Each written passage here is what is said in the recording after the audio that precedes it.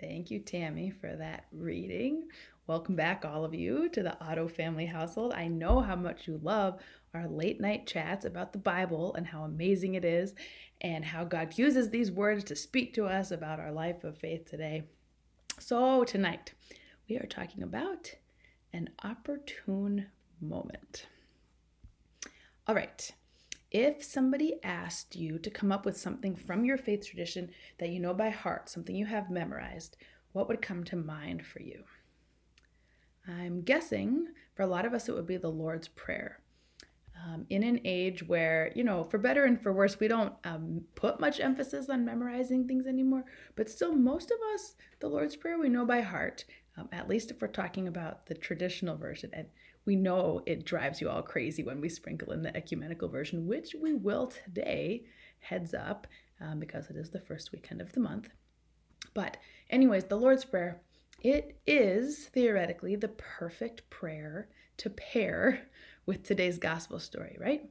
Or if we were using the traditional version, because lead us not into temptation. That's what this gospel reading is all about. It's what the whole season of Lent is all about, right? Jesus is led by the Spirit into the wilderness where he's tempted by the devil, tempted to turn stones into bread, tempted to take control and rule the world, tempted to jump from a great height and see if God would save him. And as we hear, Jesus resists temptation at every turn, and having passed every test is then released to begin his ministry. Which sounds great, right? I am uneasy, though, about that final phrase, until an opportune time. The devil left him until an opportune time.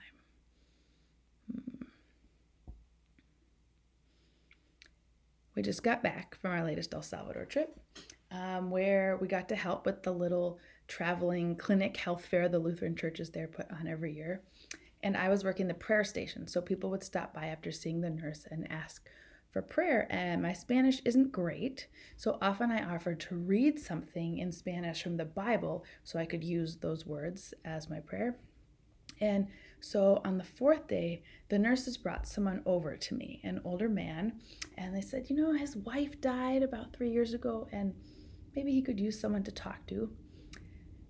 So we introduced each other. His name was Gustavo, and he sits down, and in all my little white girl bravado with my bilingual Bible and my bad Spanish, I'm like, hello, how are you? Could I share some of my favorite Bible verses with you? To which Gustavo says, no, no, no, no, no. I am going to share my favorite Bible verse with you. And then he pulls out of his shoulder bag this Bible that is it is so well loved. It is quite literally falling apart. The entire spine is exposed. The whole thing is held together with packing tape. And I'm looking over his shoulder as he's flipping through it, and every single page has highlighting, underline notes in the margins.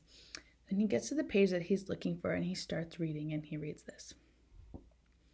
You who live in the shelter of the Most High, who abide in the shadow of the Almighty, will say to the Lord, my refuge and my fortress, my God in whom I trust. This is Psalm 91, and it is a psalm of God's protection and deliverance, and it is the same psalm that the devil quotes to Jesus, trying to convince him to jump off that tower. If you are the Son of God, throw yourself down from here, for it is written in Psalm 91, he will command his angels concerning you to guard you in all your ways. On their hands they will lift you up, lest you dash your foot against a stone. So, whatever else you say about them, you got to admit the devil's got some good taste in scripture, right? The previous day at the clinic, a young woman came through the prayer station. And before we talked, Pastor Raphael, who was hosting, pulled me aside to explain that she was, in his words, a woman of the street, and to tell me a little bit of what she had been through, and it's a lot. So he sits her down and he asks her if she would like to choose a Bible passage for us to read, which I thought was a pretty tall order. Like, how many of you would feel put on the spot if I said, hey, why don't you recommend a Bible passage you want us to read together? But she was not fazed, and she chose a passage. And what do you think she chose? Psalm 91. So I attempted to read it in Spanish, and of course I'm fumbling and the words and mispronouncing everything, and it didn't matter. She recited it right along with me, and when I looked up, I saw her eyes were closed. She knew it by heart. You will not fear the terrors of the night, or the arrow that flies by day, the pestilence that stalks in darkness, or the destruction that wastes at noon. God will cover you with his pinions, his feathers, and under God's wings you will find refuge.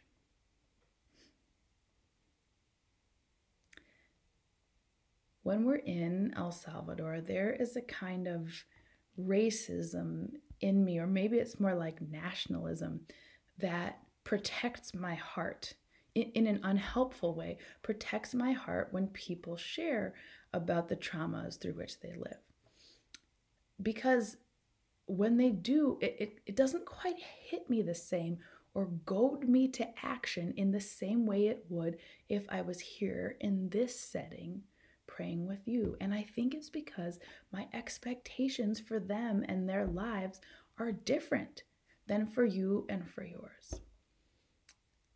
And of course, right, if you asked me, I would never say that they deserve what happened to them. Not at all. But there is a way in which my lack of outrage on their behalf, it belies God's truth that actually there is no them.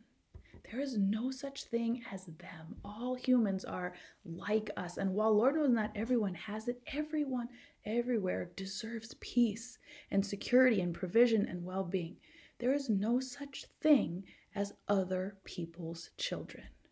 So do my thoughts, my actions, and my efforts actually reflect that truth? These are all things I'm thinking about this Lent.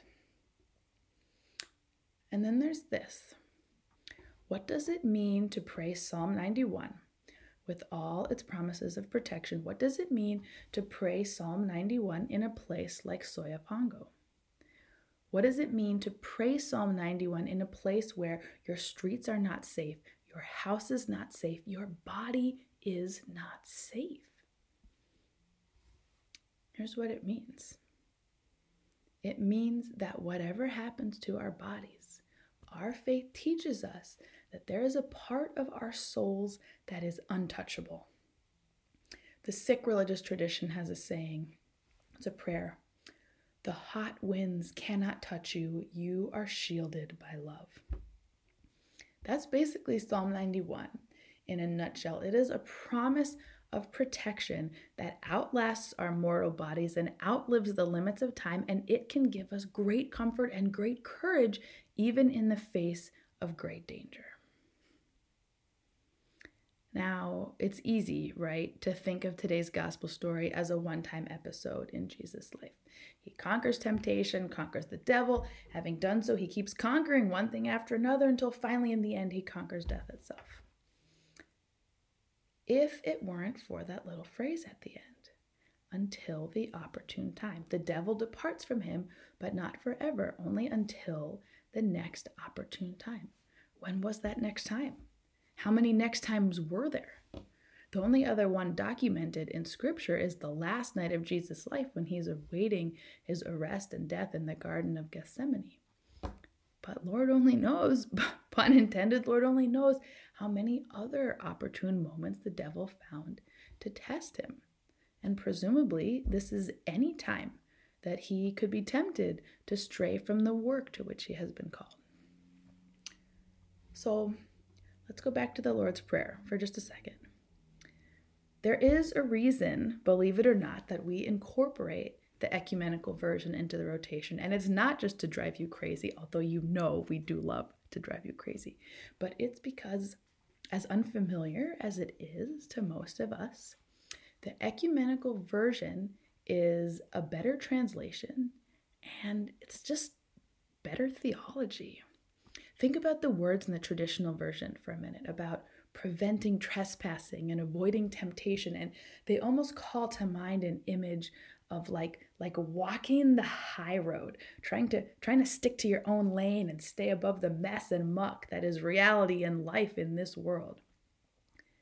And we know that's not the way of Jesus. And we know that's not the work to which we've been called, staying high and above it all. And we know it in part because of readings like this gospel reading. When the devil tempts Jesus, he offers Jesus the chance to sidestep the suffering of this world, end hunger, rule everything, avoid physical pain. But Jesus knows that's not why he has come. He has come not to avoid suffering, but to stand in solidarity with those who are suffering and to show us how to do that too. This is what Lent is about. It's less about resisting temptation as if we're trying to dodge spiritual potholes or something. And it's more about learning to lean in to God, especially when times are hard.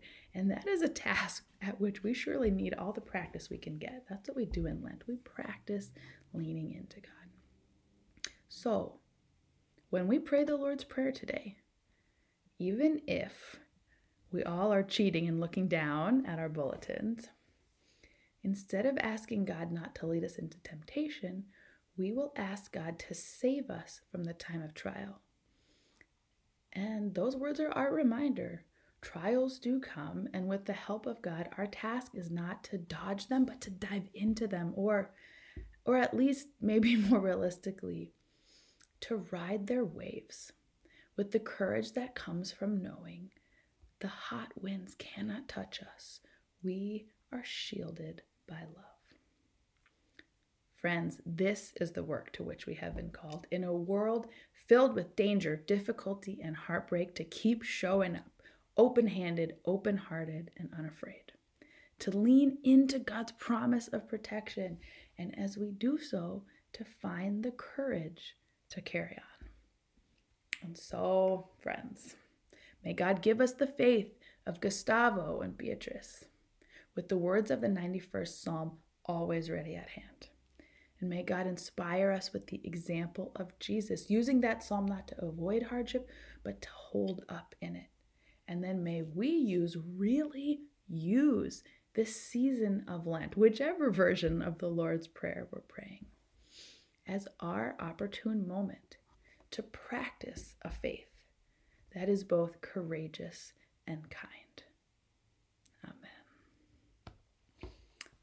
And now, friends, our hymn of the day, which, if it is already familiar to you, you have probably been hearing in your head as we went through this scripture reading. It is based on the words of Psalm 91, and it is the song on eagle's wings. Here it is.